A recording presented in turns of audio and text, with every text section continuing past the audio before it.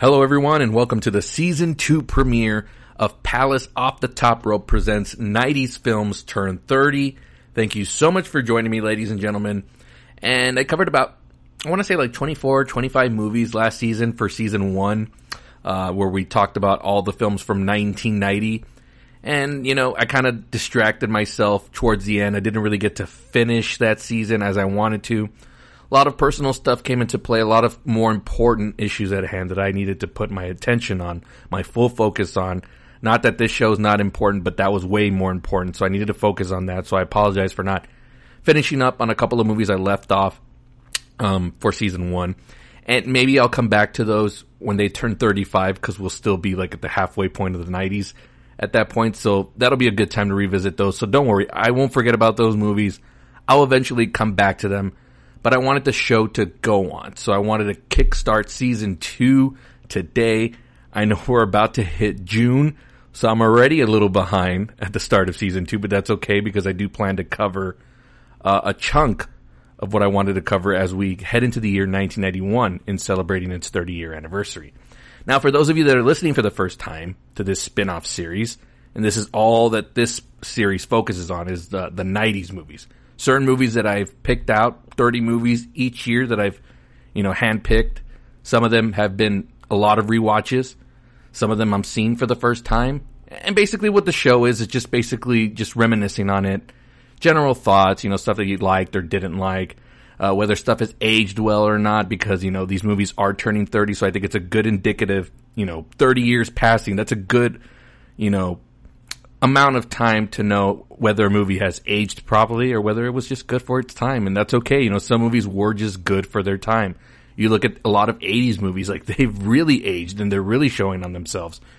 But they were great for their time, and that's okay. So I want to kind of see what we got as far as the 90s goes, because it's my favorite decade of movies. It's where, the movie star really emerged and they were a big deal. Your Tom Hanks, your Denzel Washingtons, your Tom Cruises, your Julia Roberts, your Harrison Fords, all that stuff. They were in a lot of tremendous movies in the 90s that I hope to cover on here. The emergence of the big blockbuster, movies got bigger and bigger, box office got bigger and bigger, the critiques, a lot more voices, a lot more opinions on stuff started to come out. The internet starts to come into play towards the end of the 90s, and, you know where we are now with Twitter and all that stuff. So everybody's got an opinion on movies. But the 90s to me is the kickstart of all of it. And it's really the height of movie stardom and franchise like blockbusters. And of course, that's where we're at today.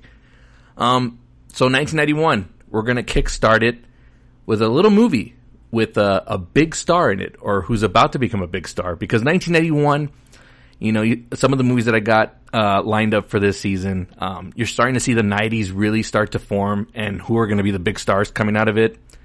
And just to go back to last season, I covered Pretty Woman and Flatliners, and who were the standouts in those movies? Julia Roberts. She's really coming into her own. She's going to blossom into one of these amazing, big star actresses throughout the 90s.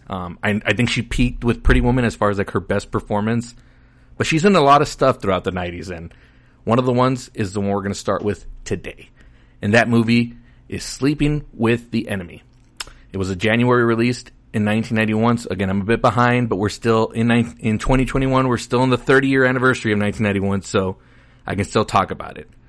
So, if you want to check it out, it's available now on Amazon Prime. If you have that, you can watch it for free through there. That's how I did it. That's how I did my first time watch. Yes, this is the first time watch for me, so it's going to be interesting to see what I thought about this movie. And if you haven't, hit pause and watch it through there. Or if you have, hit play. Enjoy the show. She is a stranger in a small town. What's your name? Where you from? A lot of questions. Days when the rains came. Is this what they mean by a warm welcome? Our hearts that felt better you. Bright girl. Behind her smile, What is it with you? is a secret.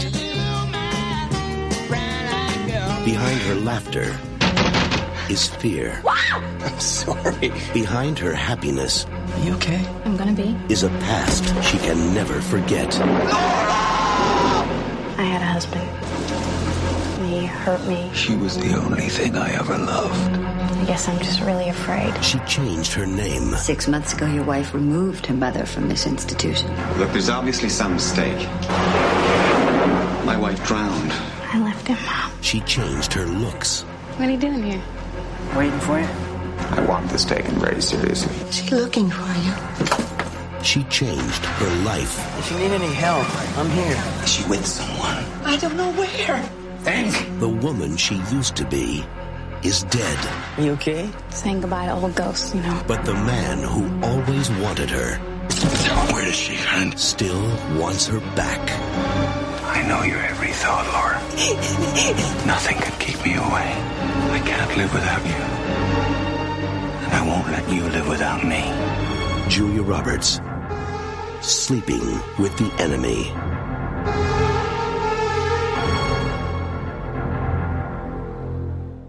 All right, here we go. Sleeping with the Enemy was released on February 8th, folks, 1991. I know I mentioned at the intro for this show that it was a January release.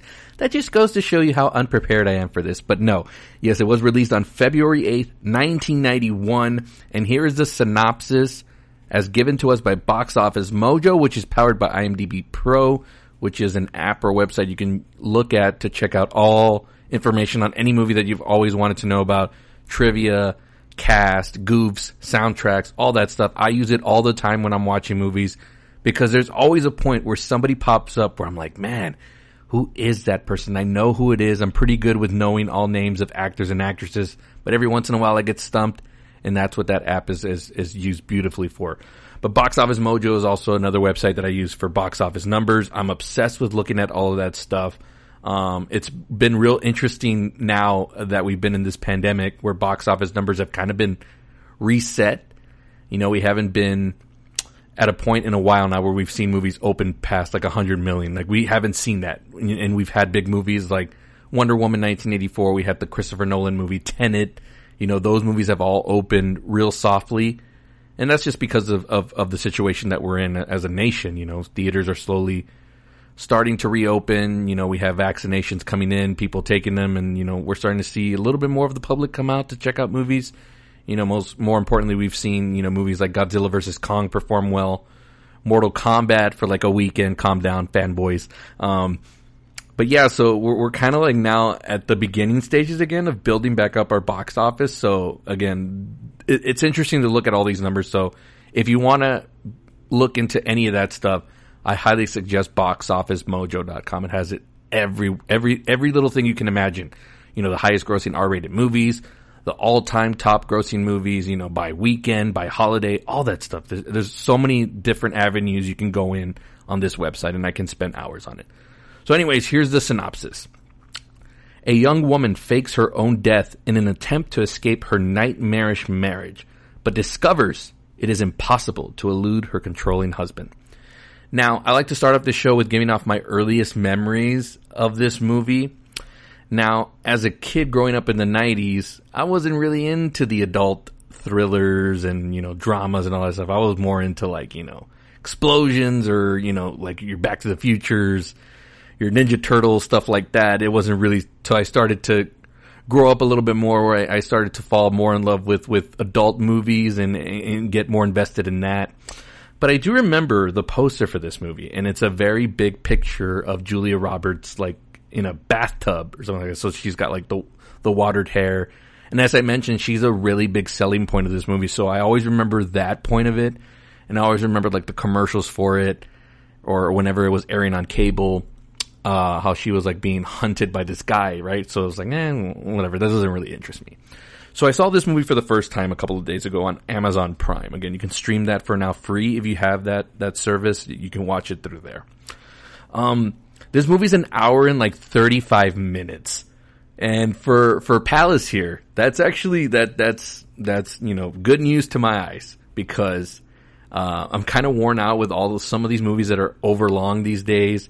You know, if it's a Martin Scorsese movie, Christopher Nolan, you know, Spielberg sometimes, I know what I'm getting myself into, so I'm okay with their length of movies. So that doesn't bother me. But some of these movies nowadays are just 2 hours and like 15 minutes for like absolutely no reason, or 2.5 hours like the upcoming Cruella. Are you kidding me? I don't mean to jump into the present, but just like, that's what I'm talking about. Like, I'm okay when movies, you know, kind of have a little bit of a speed on them. An hour and 35 minutes, you know, Julia Roberts, you know, running around for her life and, you know, escaping a piece of shit for an hour and 35 minutes. Give me that. I'm okay. I'm good with it. So, let's talk about the box office for a bit, since we're sticking with that and the synopsis and all that stuff. So again, those are my earliest memories of the movie. This movie opens up to 13 million on February 8th. It was the number one movie in America. And in this pandemic world that we're living in, 13 million is actually pretty good in 2021. But in 1991, that's like a huge number, right? Because we're starting to see the emergence of movie stars. And the budget for this movie was at 19 million. And I'm sure a lot of that was to get Julia Roberts to star in the movie because, again, she's building a reputation. You know, she broke out in Pretty Woman, so I'm sure she was in high demand. So they got her for this at that budget. So right there in the first 3 days of opening weekend, 13 million at a $19 million budget. That's actually pretty awesome. And that's good news for the studio and just for the movie in general. Here's where I got surprised when I looked up this movie on Box Office Mojo. This movie goes on to gross 101 million domestically, just here in the United States. So that's awesome. That's a bona fide hit already, right? Anything over 100 million, like in the pre-COVID days, like that's like nothing, right? People just scoff at it, right? Because we've seen what Marvel movies have done. We see what Star Wars movies have done. So this is like nothing, right? But in 1991, this is a huge deal. Goes on to gross 73 million internationally for a total like worldwide gross of $174 million performance for this movie. This is amazing. This is great. And it is all attributed to Julia Roberts. That's the entire sell of the movie. That's all you need. She's a bona fide movie star, and this proves it right here. So yeah, those are the box office numbers of it all. So I can't explain to you like how much this is a huge deal, and just goes to show this is why she ends up becoming super popular and becomes an even bigger movie star and starts to get more and more roles as the 90s roll along. Let's talk about the critical reception of this movie. So on this show, if you're listening to this for the first time, and for previous listeners, I apologize for re-explaining, but I'm sure I'm going to attract new listeners as this goes on and on. So if I get repetitive with this stuff, that's why. I'm going to be focusing on mainly, because everybody's a critic nowadays, right? But back in the 90s, and back on like when you would read movie posters or even watch on your local, channel, you'd see the television show for Siskel and Ebert. And these guys were like the staples of the 90s, like 2 thumbs up. Like that's the most, rewarding movie praise could get, like on a poster. If you saw like the 2 thumbs up, that means they both liked it, and it meant something. Now everyone praises everything or hates everything at once, and it's kind of hard to distinguish, like, who do you really listen to or follow? Like, if you're really a diehard movie fan, you'll know exactly who to follow as far as, like, information and opinions and whatnot. Of course, always judge the movie for yourself. I always say that myself. I only give out my opinions and how I feel about the movie. But if you're influenced by how somebody else feels about the movie before you even see it, or even after you've seen it, and you're, like, swayed by it, like, that just means you're not confident in the movie that you just saw. So I'm always confident in everything that I see. I'm confident in the opinions that I put out because I know they're my own. So if you're swayed or bothered by it, whatever. Deal with it. Like, you're not confident. And I have this reputation, and this is more like on Facebook, where like if I don't like something, especially if it's like a cheesy movie like this, or, the latest Marvel movie where I'm just like, ugh, whatever on it, people label me as like, oh, Palace, why do your movies all gotta be like Oscar worthy? And it's like, it's not even about that. Like, it's just my opinion. And like, and you're talking to a guy whose favorite actors are Sylvester Stallone and Ben Affleck. And those guys have done some of the cheesiest, dumbest shit movies you could find out there. And yet I still enjoy them. Like, I can enjoy those movies. But I'm also one that's like, every now and then I'm like, don't you want your movie to have a little bit of a brain? I think this is why a lot of people get mad when they come out of Christopher Nolan movies, because they have you, turning your head a little bit. He makes you put on your thinking cap for just a little bit. And, I like that sometimes. And yeah, maybe sometimes the acting may not be the best thing in the world, and I can live with that. But there's times where I'm like, man, I was expecting a pretty good performance and I didn't get that. So, it's give and take with me. I can go both ways. But a lot of people like to label me all the time with just like, if your movie's not Oscar worthy or whatever, that it's no good. Like, shut up. That's further from the truth. You're a geek and a mark, and just, you're a loser. So I have to put that out there. Just let you know, I can watch cheesy movies and, like, you know, be excited by them for like an hour and a half and then forget about it and move on. Like, I can enjoy those movies too. And that's what this one kind of ends up being too. And I'll get to that in just a little bit. So back to the critical part of it with the Siskel and Ebert. I'm pretty sure they gave this movie both thumbs down in the clips that I've been watching on YouTube. And you can search these guys on YouTube. Just search Siskel and Ebert and whatever movie it is that you want to look up in the 90s. Like, I'm pretty sure they've reviewed it. They were both down on this one. Pretty much for the same reasons I was, even though it was still like a watchable an hour and a half. Like, it wasn't a movie where I was like looking at my watch being like, when is this going to be done? Because it really breezed by. Anyways, they didn't like the movie. Of course, they praised Julia Roberts, which again, that's one of my biggest things about this movie is just her presence. Like, my goodness. If I could sidetrack just a little bit on her, and I guess I can get, this will be like my number one thing as far as like what I loved about the movie. It's just her presence alone. Like, she's a great actress, but my goodness, is she the most beautiful, like, woman you've ever laid eyes on screen. So, like, she had to have been, like, in her 20s around this time. I haven't really looked at what her age is now, so, like, just to do the math and all that stuff. But if I was, whatever her age was in 1991, I would find myself at that age, time travel to that time, find a way to meet her or whatnot, and fall in love with her, because that's just a woman that you want to marry and just, you know, spend the rest of your life with. And it's funny because this movie, she deals with like a piece of shit, and it's like, why would anybody ever treat Julia Roberts this way? So yeah, that's my biggest, like, number one love of this movie, and it's why it's a pretty easy watch, because she has such a star presence that sometimes that's enough for a movie. Not saying that it's enough reason for the movie to be good, but it's enough to watch, and that's why it made over $100 million. Like, she attracted that attention, and this is one of those movies where, like, it's a Friday night, you want to take your date out, let's go see the new Julia Roberts movie. It's her running away from a piece of shit for an hour and a half. Hell yeah, let's go. I'll take you, babe. Like, Friday night, movie of the week.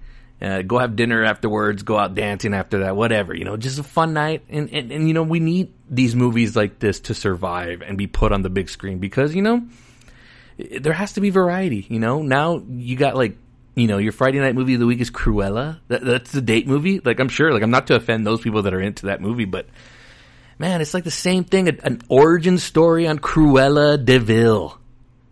Come on. Where's my cheesy drama thriller? Like, you know, we've gotten a lot of movies like this throughout the years, and this is not like the first one there's ever been, but I need a couple of these movies every couple of years. Like, just throw one out there with, like, a decent, good enough actress, maybe get a bigger name for the villain, and you got star power, and make a movie out of it. It may not be the best thing, but it's a good, like, escapism for 2 hours, and then you can forget about it after that. So, back to Siskel and Ebert. 2 thumbs down. They didn't like it. I'm not, like, mad about it. I understand it, but, you know, I'm also one of those that, like, can look past a lot of that stuff and just watch the movie for what it is.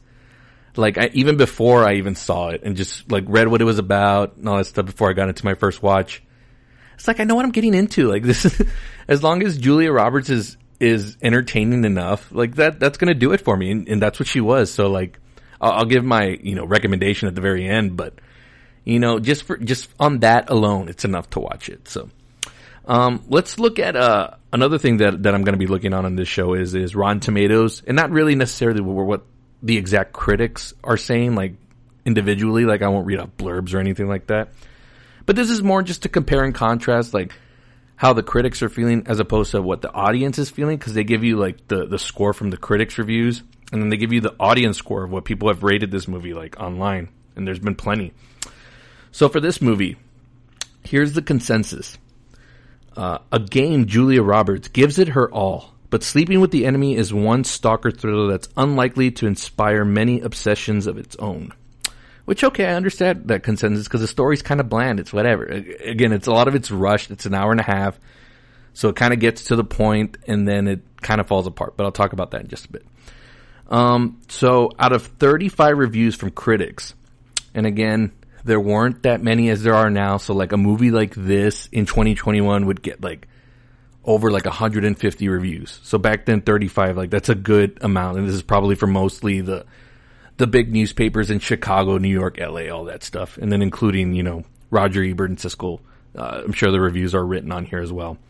So their total combined score ends up being like 20%. So that's considered rotten, considered bad. Now, the score's not always indicative of how the review is. Sometimes it could be like a mostly positive, but, you know, moving towards the negative, but yet they'll give it a positive review or give it a negative. I don't know. It's weird how Rotten Tomatoes does their stuff sometimes. So it's kind of hard to always focus on this. I just like to look at it as a reference point, not like my actual selling point on seeing a movie or not seeing it. That'll never be the case. I will always judge it for myself. Or if I'm just not interested in it, whatever, like, I don't need critics or people telling me that it's good or bad. Like, if I'm not interested at all, I just won't see it. And if I'm going to see it, I'm going to see the movie. Anyways, that number is totally different from what the audience felt. So out of 50,000 plus ratings here on this website, it's sitting at a 61%. So that's a little bit more than half that actually, I guess I want to say, enjoyed the movie.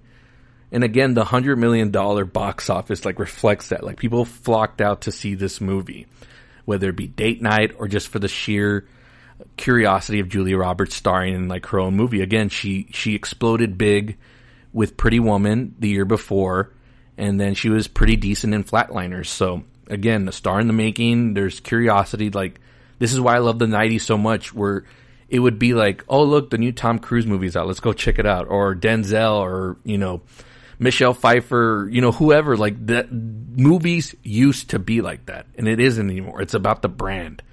And that's kind of what Hollywood has lost its way with, is that they're all focused on the brand now. It's not so much about the movie star. But that's what makes a movie sometimes. It's, you gotta have your leading people, you gotta have your superstar actors, and that's gotta be the selling point. And it used to be like that. And this movie is an exact proof of it. There's a movie coming out this summer called Stillwater with Matt Damon. Like, and it's not a big franchise IP property. It's just a movie about an actor who's on the hunt for his daughter. He's looking for her. She's lost or whatever. And it's just like a drama suspense movie. And if that movie came out in like the 90s, that's like your selling point. Matt Damon's new movie. You know, it's not the Bourne movies or whatever. Like, now, like, that's what he needs for people to go out and see a movie like that. But I love the 90s because it would just be like, oh, hey, what's out this weekend? Oh, the new Tom Hanks? Let's go check it out. Who cares what it's about? Let's go see it. And I'm sure a lot of it was like that for this movie. It's like, Julia Roberts has got a new movie out. She was good in Pretty Woman. Let's go see her in this. And I hope one day that Hollywood will realize this and will begin to make movie stars again. So, I don't know. We're in a different world now, so probably not. It's going to be crazy when we look back in the history of movies, like, you know, 100 years from now. It's like how stuff evolved. And I don't know how long I'm going to live, but when I look back, I'm going to be like, man, I really like, and this is why I have such a love for the 90s, because it was all star power driven. And I've been recently like on the hunt for like a lot of old VHS tapes, and most of the movies that I'm buying are from the 90s, like, or like the movie stars drove like the marketing for the packages and all that stuff. It wasn't about the brand. It was about the actor. So, yeah. So the audience and critics kind of, you know, they'll compare. I mean, sometimes they'll be similar, you know, for certain movies if it's really, really good. And sometimes they'll, like, you know, again, this is the factor. This is Julia Roberts. That's the biggest reason this movie is a success. And now we can kind of get into like what worked and what didn't work about the movie. Again, I already told you about the first thing that I liked about this movie was just her whole presence, and she's in the whole film. She's in the entire movie, so that what makes the movie watchable and very fun to watch. So the basic story is, you know, the movie starts out, and again, I enjoyed, I want to say the first like 40 minutes of this movie, because there she's dealing with the husband who's like a piece of shit, and she's like, there's this very high intense drama of like, man, how much more abuse is she going to take before she like attempts to make an escape? And then when we come to the latter part of the movie, it's where where they show her like moving into another small town, like getting her life back in order, getting a new house, meeting new people and all that. And she meets this other geek in the movie played by Kevin Anderson, who I don't really know who he is. But, I really would have liked for them to have gotten like a kind of bigger name actor, so that way you could kind of care about that character. Because the guy that she ends up meeting, like, yeah, he's a good guy, but also he's just kind of there and a nothing. So that part of the movie is very bland. Like, their chemistry is really because she's dealing with the PTSD of dealing with that traumatic, that piece of crap husband that she's dealing with, played by Patrick Bergman, I think is what his name is. Really good performance, but that's where the movie really falls off. And then he shows up like in the final 15 minutes of the movie, looking for her, and then it builds up to this like climax that kind of just like ends, and she kills him and whatnot. Sorry, spoilers for those of you that haven't seen the movie. And the movie just kind of ends, and I'm like, all right. I mean, I guess the movie is what it is. I'm not going to fault it for that. But again, the more interesting part of that movie for me was like the first 40 minutes. So the second thing that I liked was that the villain was actually very hateable and very despicable. Because as you're watching the first couple of minutes of this movie, it's like your typical like, oh, here's this happy couple. They're going out to events. They're being all lovey-dovey with each other. They make love to classical music, which is weird. I'd never seen that on film, where it's just classic music, and they're making love and all that stuff. And then there's this scene of the husband, and he's washing his hands, right? He's washing his hands in the sink, and he notices something off about his towels. And I'm like, well, that's fucking weird, right? And then he goes off to talk to Julia Roberts' character, brings her back into that restroom, and he's like, what's wrong here? And she's like, oh, sorry. And she puts like the towels back in its proper place. And I'm like, okay, this guy's a fucking nut. So that's where the movie kind of like takes its first turn. Like, okay, something's off here. And then also like in the beginning of the movie, the guy's like talking to this other guy who has like a boat, and he's talking about how he wants to like go out and sail for a little bit. But Julia Roberts' character is like always been afraid of swimming because she almost drowned once. And the guy mentions to the husband like, oh, like, yeah, I noticed like you have like that wife of yours, like she's been like looking out over here in the distance or whatever every now and then. And the husband doesn't react to it. He's just kind of like whatever. And he's like, oh, like, I'll take you up on your offer of going out to sail. The weather's supposed to be nice and whatnot. So he goes back inside, and you think it's just going to be like he's just going to argue with her, but the movie wastes no time in having this guy fucking slap the crap out of Julia Roberts, kicks her like in the stomach like multiple times, and it's like, okay, this piece of crap, like, he needs to die. I hope he dies, right? Like, or something really bad happens to this guy. So that all goes in the performance of that gentleman. So again, that's my second thing that I liked about the movie. And then of course the thing that I didn't like, and that's my third thing, again, the pacing. Like, it's really good for these first 40 minutes, the tense drama. They finally go out to sail and all that stuff, and she ends up falling overboard, but supposedly she had been learning to swim this whole time, and she concocted this whole plan of escaping. So that's how she's able to do that. So the husband thinks she's dead until he realizes that she's not, and he starts to pick up all these little things. Some of them are kind of like, okay, that's a little unbelievable how he would figure that out through this little thing she did.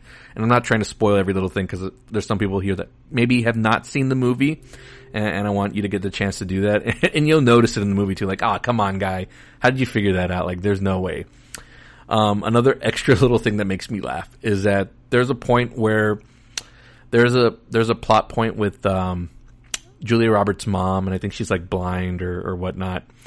So to avoid going as herself, she has the guy she meets in that small town, played by Kevin Anderson.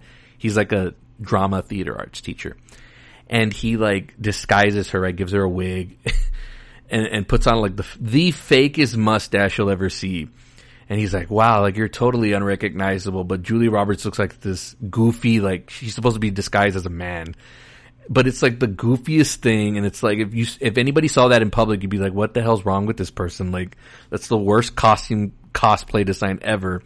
And somehow she gets away with it when she goes to visit her mom. And, the husband ends up showing up at some point.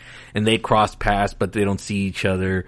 And, but again, the whole thing is cheesy, and I was laughing throughout that entire scene just because of how ridiculous the cosplay was with Julia Roberts and that wig and mustache. So that was another funny thing about that movie. And again, the movie's very cut and dry, but again, it falls apart like in the last 30 minutes, where it's her in this small town, and it's not as interesting, cause you like the drama and the suspense of, is the husband gonna like get to her, and, how is she gonna retaliate? Is she gonna fend for herself? And that leads us to the climax of the movie, where he does eventually find out where she's at and where she lives and all that stuff, and they come into contact with each other. Like, it's very anticlimactic. And this is back to Siskel and Ebert. They talk about how it turns into like a horror movie, and like all these like jump scare moments that I'm sure would work in the theater, and probably did work, in the early 90s when it was released. And again, if this movie were made in 2021, the jump scares would be through the roof, right? Because that's what a lot of people think these horror movies are, and that's what a lot of the studios think. So if you watch any horror movie, the jump scares are the easiest thing to get you to like shake in a theater. So, which is why I'm never really for seeing horror movies in the theater, because it's not that I'm scared of the material, it's the jump scare aspect of it, where it just gets you all antsy, and like, I don't like feeling that way. So that's my biggest reason for that. But I'm sure there was a lot of this in 1991. And again, if this movie was made in 2021, they would have amped that by a lot. This movie could have used a little bit more, just not by much, but a little bit more of a runtime, just to get an explanation as to why she was with this guy. And then this just goes to my hot take with women, and I've seen this throughout time, like not just with abuse, but just like with bad guys in general. And it's like, what is it about the bad boy that women are always into? And like, if I was dating a woman like Julia Roberts, I'd be cooking for her. I'd be like, doing whatever I could to make sure I would never lose a woman like that. And this guy is just like slapping her around or whatever, and she sticks around. It's like, what was even interesting about this guy in the first place that made you marry him, for one, but also just stick around for as long as she did? And I know it's hard for me to, it's easy for me to say, right? Like, oh, just leave him or whatever. And I know if that were the case, there'd be no movie. But man, all I'm saying is that, give the nice guy a chance every once in a while. And not every guy is a bad guy. And I know it's easy for women to say like, oh, guys are the same. And there's a point in the movie where Julia Roberts makes that comment to that Kevin Anderson character. And it's like, this guy's just a guy just trying to get to know her, and she's being like all self-guarded. And again, I get it. I get the trauma that she's been through. But a lot of this notion where it's like, all guys are the same. And it's like, well, no, they're not. And it's easy for me to say that as a divorced man.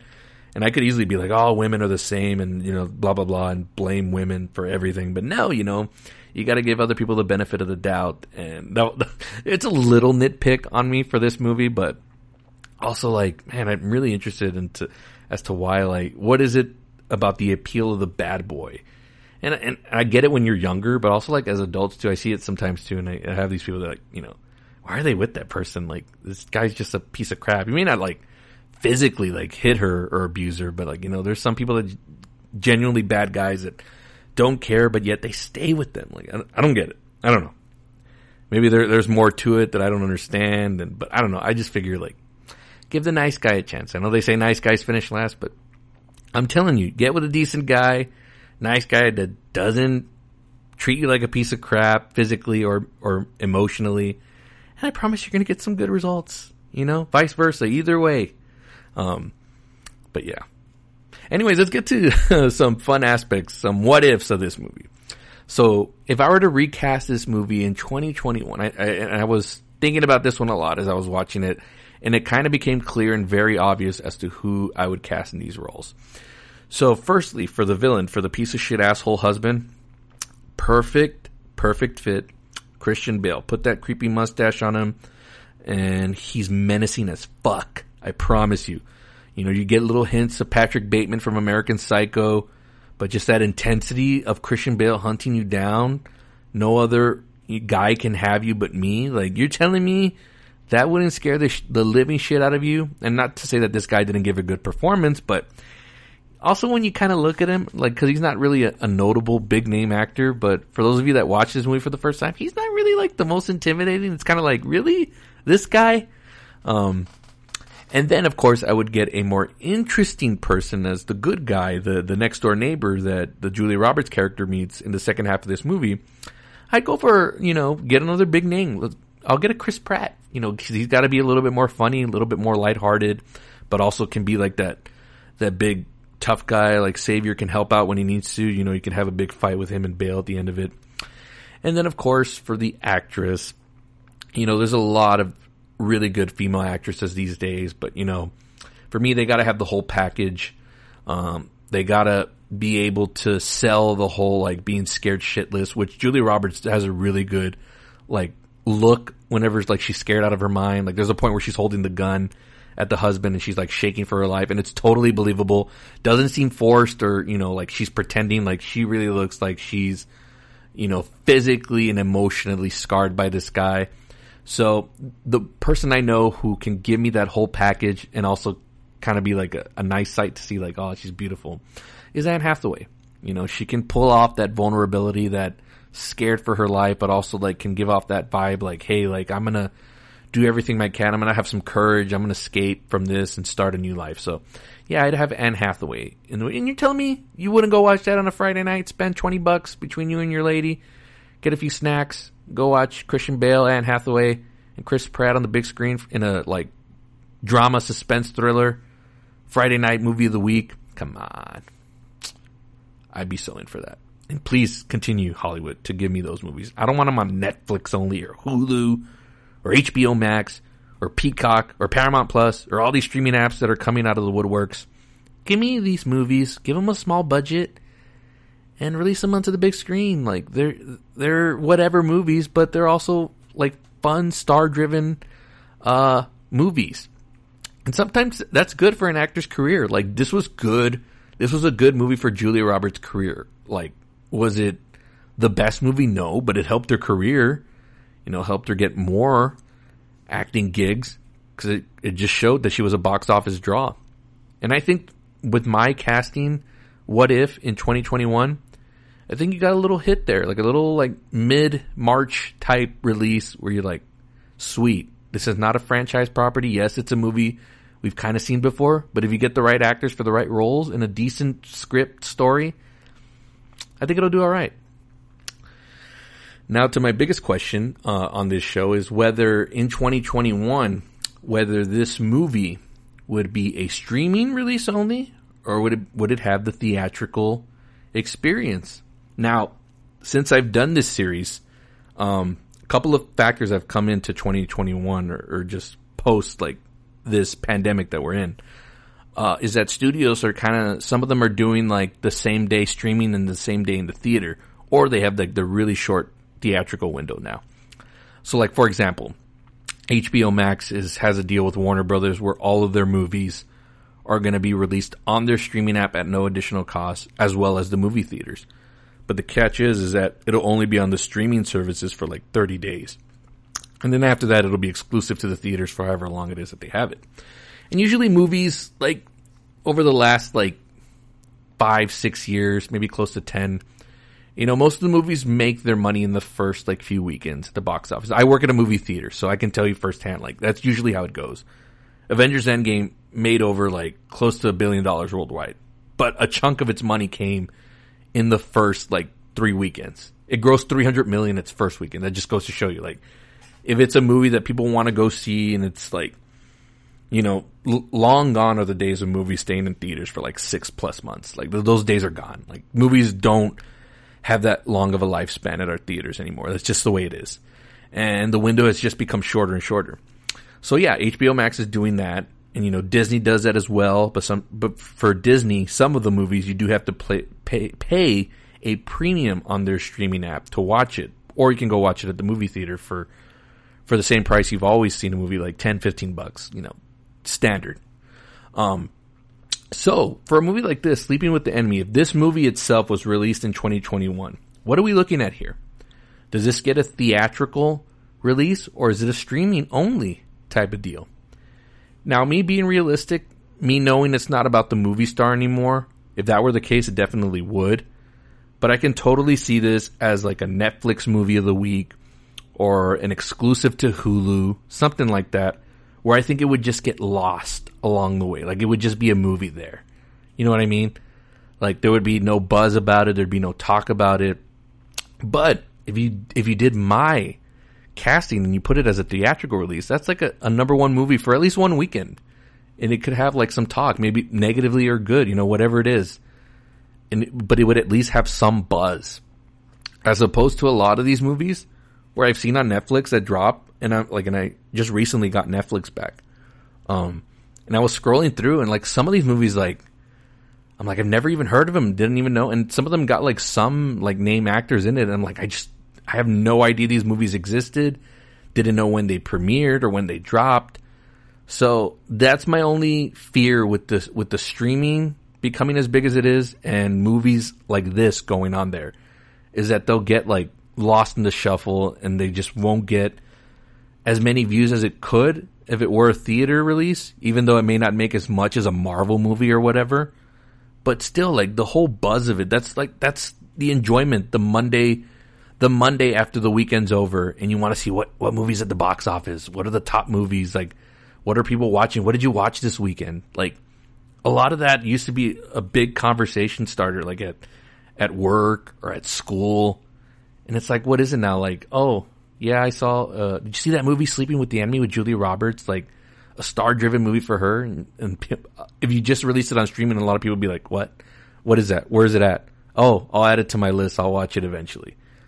And oh man, that just kills me. But yes, I think this movie would be a streaming in 2021, and that's sad to say.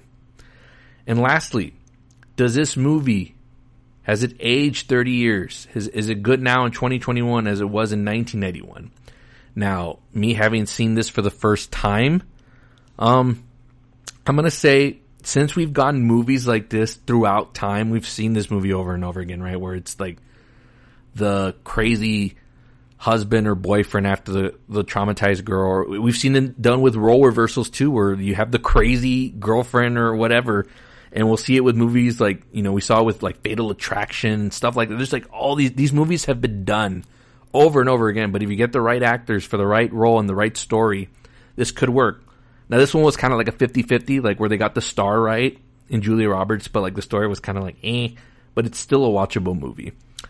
So I'm going to say it's aged well, only because you see a lot of it. You'll see a lot of it, and then you'll see like, oh, I've seen this movie before.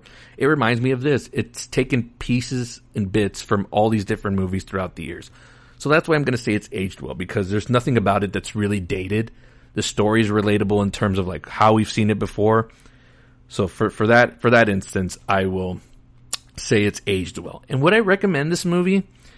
If you're a fan of movie stars the way I am, and the way how I wish it still was, yeah, watch it. It's an hour and a half. It ain't gonna take that much of your time, and you'll have a joy watching a young Julia Roberts just blossom and how freaking beautiful she is. I mean, I don't mean to make it all about looks. I mean, to me she's the whole package. She can act. She's got the look, and then she's got the presence on screen where your eyes are just glued to her. But my gosh, if I could time travel to meet Julia Roberts during that time where she was about to hit the prime of her career, like, oh my gosh. Love at first sight, folks. Love at first sight. And that's Sleeping with the Enemy. Not bad for a start to season 2. Getting a lot of more fun movies coming up. Like I'm going to tease this one. Brandon McLaughlin has been on my main show plenty of times, but he's going to make his debut on this spin-off series coming up in July as we celebrate the 30-year anniversary of Terminator 2 Judgment Day. Coming in July, so look out for that one, folks. And coming up next week, as I try to fast forward this thing to try to catch up with the actual release dates of these movies. That's another thing that I'm trying to do with this series, is actually release the pods or the podcast as soon as the 30th anniversary date pops up. So whenever, like this Sleeping with the Enemy one that I'm doing right now, this would have been dropped on February 8th earlier this year had I started on time. But of course, I procrastinated, waited till now to start it, but whatever, better late than never. So it's dropping now. And next week I'm going to fast track with another movie that would have been out earlier this year, but of course I'm just starting it now. It's going to be Oliver Stone's The Doors, starring Val Kilmer. So I'm looking forward to revisiting that one. That one I'm kind of vague on, but I'm sure I'll remember some stuff once I see it, and then that'll be a show for you next week. And that's going to do it for this episode. You can search Palace Off the Top Rope on Spotify, folks. Hit that follow button. I do share this podcast link through my social media pages on Facebook, Twitter, and Instagram through podbean.com. You can download the app. You can listen to it on your phone. Or if you're an Apple person, subscribe on Apple Podcasts and leave me that 5-star review. I would greatly appreciate it. Again, thank you so much for tuning in for the Season 2 premiere. I promise I'm going to get through this whole season and get all the movies on deck. Again, the 90s are starting to shape up, so I'm going to get more and more excited as all these movies come along, and, we eventually, we'll hit Jurassic Park. I can't wait till we get to that one, Even this year, Terminator 2 Judgment Day, so that's going to be a fun episode. The movies are going to just get bigger and bigger. The star power is going to just become enormous, and again, the 90s are my favorite decade, which is why I'm doing this spin-off series. So thank you guys for tuning in, and we'll catch you next week for The Doors. What's your name? Where are you from? A lot of questions. She's changed her name, her looks, her life. All to escape the most dangerous man she ever met. Her husband. Where is she? This is our last chance. I can't live without you, and I won't let you live without me. Julia Roberts, Sleeping with the Enemy. Rated R. Starts Friday, February 8th at theaters everywhere.